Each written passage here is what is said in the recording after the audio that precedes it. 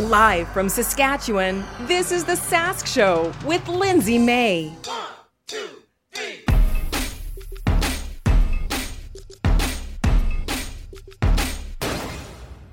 Saturday, September 24th. I'm Lindsay May. Thanks for joining for the Saskcast. Taking a look at COVID and one judge deciding that, yes, it did actually exist and you do actually have to listen to restrictions. Snow removal in Regina, the MAID program here in Saskatchewan.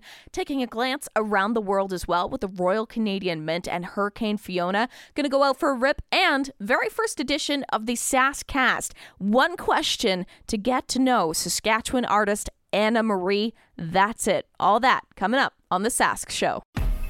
You're listening to the Sask Show with your host, Lindsay May. The Sask Stuff. Now, while Saskatchewan no longer recognizes COVID as a thing, even though it very much is a thing, and we've actually apparently seen more deaths this year than any other year in the past from COVID, a judge has also agreed that those lockdown restrictions we were dealing with, yes, they were valid, and yes, the fines that you got for doing those anti-lockdown rallies must be paid. So Justice Daniel Conkin recently dismissed a charter application that was filed by some lawyers for the Justice Center for Constitutional Freedoms on behalf of two people who were fined $2,800 for attending some anti-lockdown rallies back in December of 2020. So they're saying that basically this violates the Canadian Charter of Rights and Freedoms. A reminder, Canada's Charter of Rights and Freedoms is part of the Canadian Constitution. That's the highest law in the country. Now, let's take a quick glance at the highest law in the country, Section 1. Okay, we're going to get technical here. The Charter guarantees the rights and freedoms set out in it subject to only such reasonable limits prescribed by law as can be demonstrably justified in a free and democratic society. So with that, there's 4 criteria to determine a reasonable limit. Now, reasonable limits include public health orders that have a substantial objective, a rational connection to the objective, minimal impairment to freedoms they violate, and proportionately balance their salutary effect. So, the judge has decided that these public health orders had an objective to reduce COVID-19, a rational connection to the objective, science, minimal impairment to freedoms. They're just telling you guys not to gather in giant groups. And they balance the effect of what could have been an even larger tragedy, like the fact that we're not recognizing COVID today. Regardless, it's nice to see that now that people are trying to fight these fines, the judges are coming through and say you're full of baloney. That's it. Judge Judy them. And now no longer will you just get the judgment of your neighbors in Regina. You're going to get judgment from the city and get a fine for this one. Regina City property owners. Shovels out, guys. The snow is looming in the distance, and the city of Regina is reminding us to have the shovels at the ready for our sidewalks because they are officially enforcing their snow removal bylaw this fall. Last fall, they were sending out warnings and being like, guys, you kind of have to shovel your snow because we're not going to do it. This is your job. Now, all property owners are required to clear nearby sidewalks within 48 hours of a snowfall. So property owners within a section of downtown, they're required to clear nearby sidewalks within 24 hours. Although that was a requirement before the most recent changes. The question a lot of people are wondering is how much is this going to cost me? $100 for your first fine. Then, if the snow isn't addressed, a contractor could be called in to clear it, and a potential $300 could be added to your property tax to help cover that cost. And before you go all crazy and are like, I already pay my taxes, and that should cover this whole shenanigans, I'll just point this out. I've lived in a lot of different places with the same amount in terms of property taxes, and I've always had to clear my sidewalks previously. In many other provinces and places that I've lived in Canada, I've always had to clear my own sidewalk. That has always been a task that has been done by us. And if you know someone who can't do their own sidewalk, Snow Angels. They're a great program that run here in the city of Regina, and they'll be able to help out anyone who's elderly or might not be able to get to their sidewalks. Maybe you got a great neighbor. Maybe you can help out the kid next door who's looking for some extra scratch in his pocket. Either way, I still consider us pretty blessed in the fact that our snows are nothing in comparison to anything in the eastern side of Canada. Okay? We can use a broom. We can use quite honestly, one of those leaf blowers I see everybody whipping out. The first time I ever saw anyone use a leaf blower to get rid of snow was here in Saskatchewan. I had never seen that anywhere else. So I know we get heavy snowfalls, but this isn't going to be rocket science. We clear the snow, we take care of one another, we make sure our sidewalks are clear so that nobody goes ass over tea kettle while they're going out for their walks. And finally, the Saskatchewan Health Authority for the province has removed an option on their 811 health line that offers MAID, medical assistance in dying. Not to say that is removed from the province, but what is MAID and why did they take this off of the 811 health line? The SHA website says the number is a confidential 24-hour health and mental health, addictions, advice, education, support telephone line available to the people of Saskatchewan. But the Minister for Mental Health and Addictions says it does not make great sense to greet people who are seeking help with mental health issues to have that message right on there, implying that suicide is an option. They said they decided to make this change after direction was given to the SHA once the Saskatchewan Senator Denise Batters brought this issue forward to him, so no changes for residents' access to MAID in the province whatsoever. The SHA says that the public can still access support and information if they need so by calling 1-833-473-MAID. That's 6243. With Lindsay May. The Royal Canadian Mint has come forward and decided to create a special keepsake that has been created in Winnipeg to honor residential school survivors and victims. A reminder once again that coming up on September 30th is National Day for Truth and Reconciliation. And the Royal Canadian Mint launched this new keepsake during a news conference earlier this week, saying that this invites reflection and conversation about the impacts of those schools, the conditions that create them, and how people living in Canada can turn reflection into acts of reconciliation.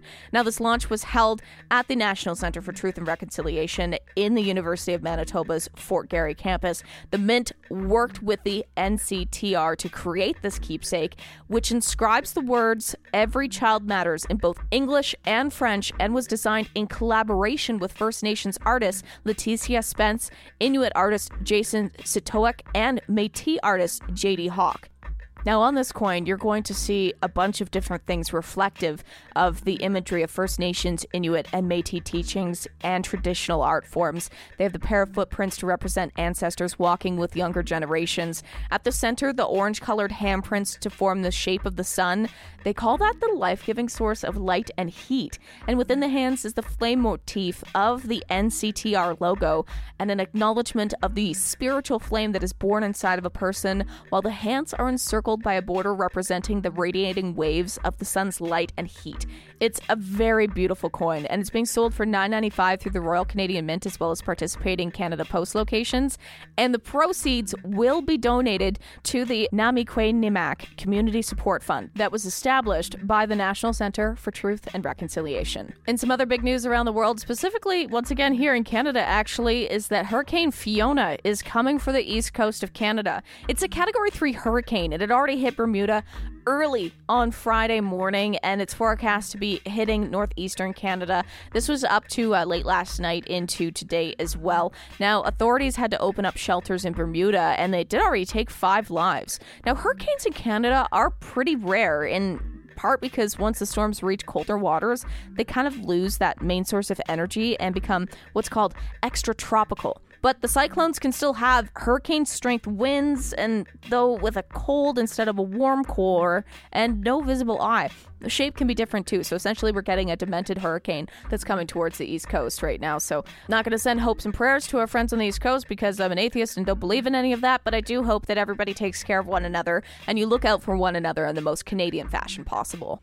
And finally, Canada is dropping the ArriveCan option and vaccine requirements at the end of this month. The feds say that they're intending on dropping all the requirements for people who are entering Canada at the end of September.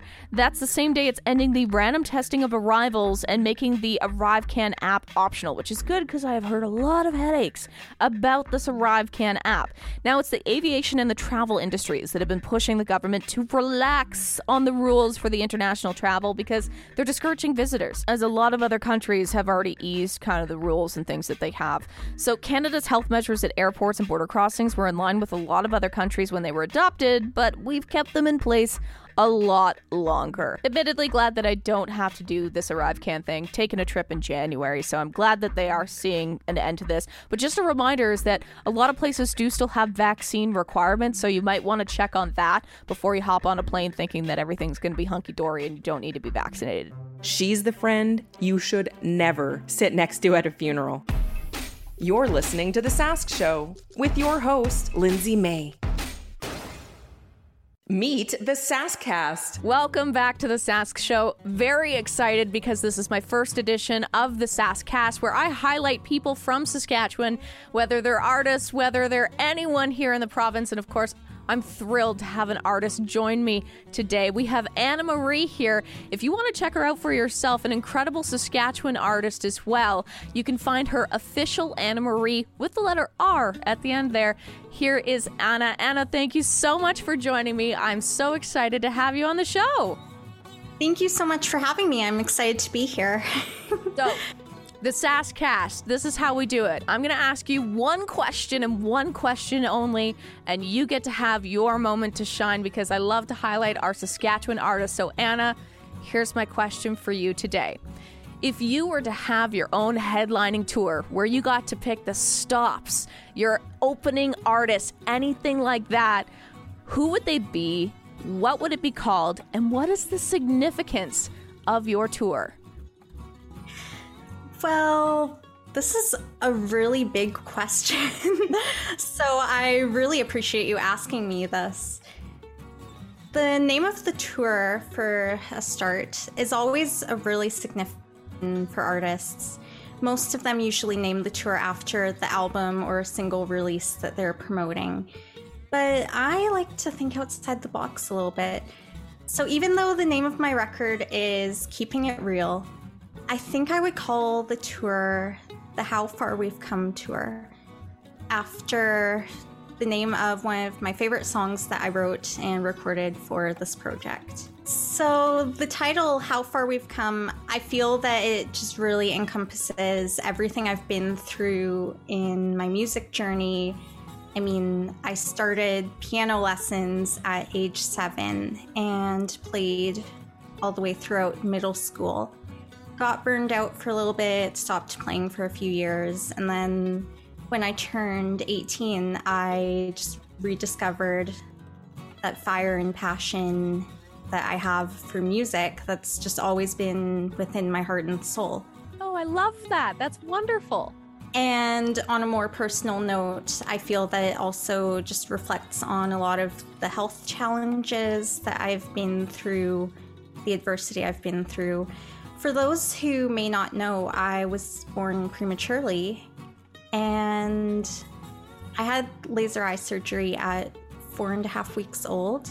Wow. My vision, it was because of retinopathy at prematurity. So because of that, my vision was severely compromised, and just a few months ago, I would have been considered legally blind if I hadn't had a life-changing eye surgery. Oh my goodness. So how far you've come indeed, my friend. Definitely. It would be a dream of mine to eventually tour the US and go to all these places I've never been to. But I think to start with a more realistic guideline, I would tour across Canada to start, especially in my home province of BC. I would obviously play in a larger city like Vancouver, for instance.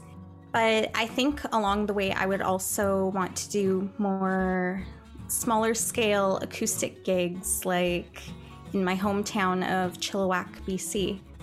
I've never really thought about who I would want to open for me because up until pre-pandemic, I used to play at open mic gigs, and I've always been the one opening for other artists.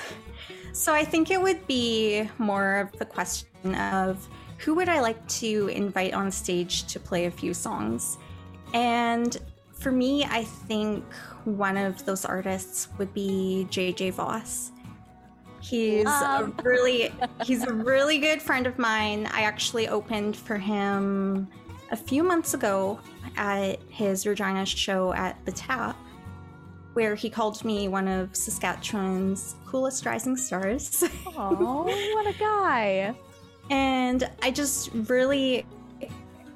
I love his music, and he is just an amazing performer and songwriter. And yeah, I think it would be really cool to just invite him on stage at one of my shows and play a few songs with him. I think the closing song would probably be, I'm not sure if you've heard it, but an original song of mine that I wrote a few years ago called Jackass. I did hear that one. I listen to all your stuff, girl. So cool. Awesome. Yeah, that song, it was actually played on the radio once, Principal Prairie on CJTR in Regina, and it seems to be the song that most people relate to. So I think it would be a really great one just to tell the story of how it originated and then play it to end things off. Man, I love your sass. That's perfect. I absolutely love it. Thank you. All right. So Anna Marie, so excited to see where you go from here. Now, I asked you so many questions on top of the one that I truly had for you. If people want to find you online, again, where's the best way to reach you? The best place to reach me is on Facebook or Instagram. My username there is at official Anna Marie R. On my Facebook page, there's actually a link tree in my bio where you can find all my social media links, all my music links, etc. Anna Marie, I'm going to say this right now because I listened to all your songs that you have available. And girl, I'd love to call you a country pop version of Alanis Morissette, because when I heard your song Jackass, that's exactly what I heard from you. I'm like, dang, we got another Alanis on our hands right now. Thank you so much. That means a lot to me.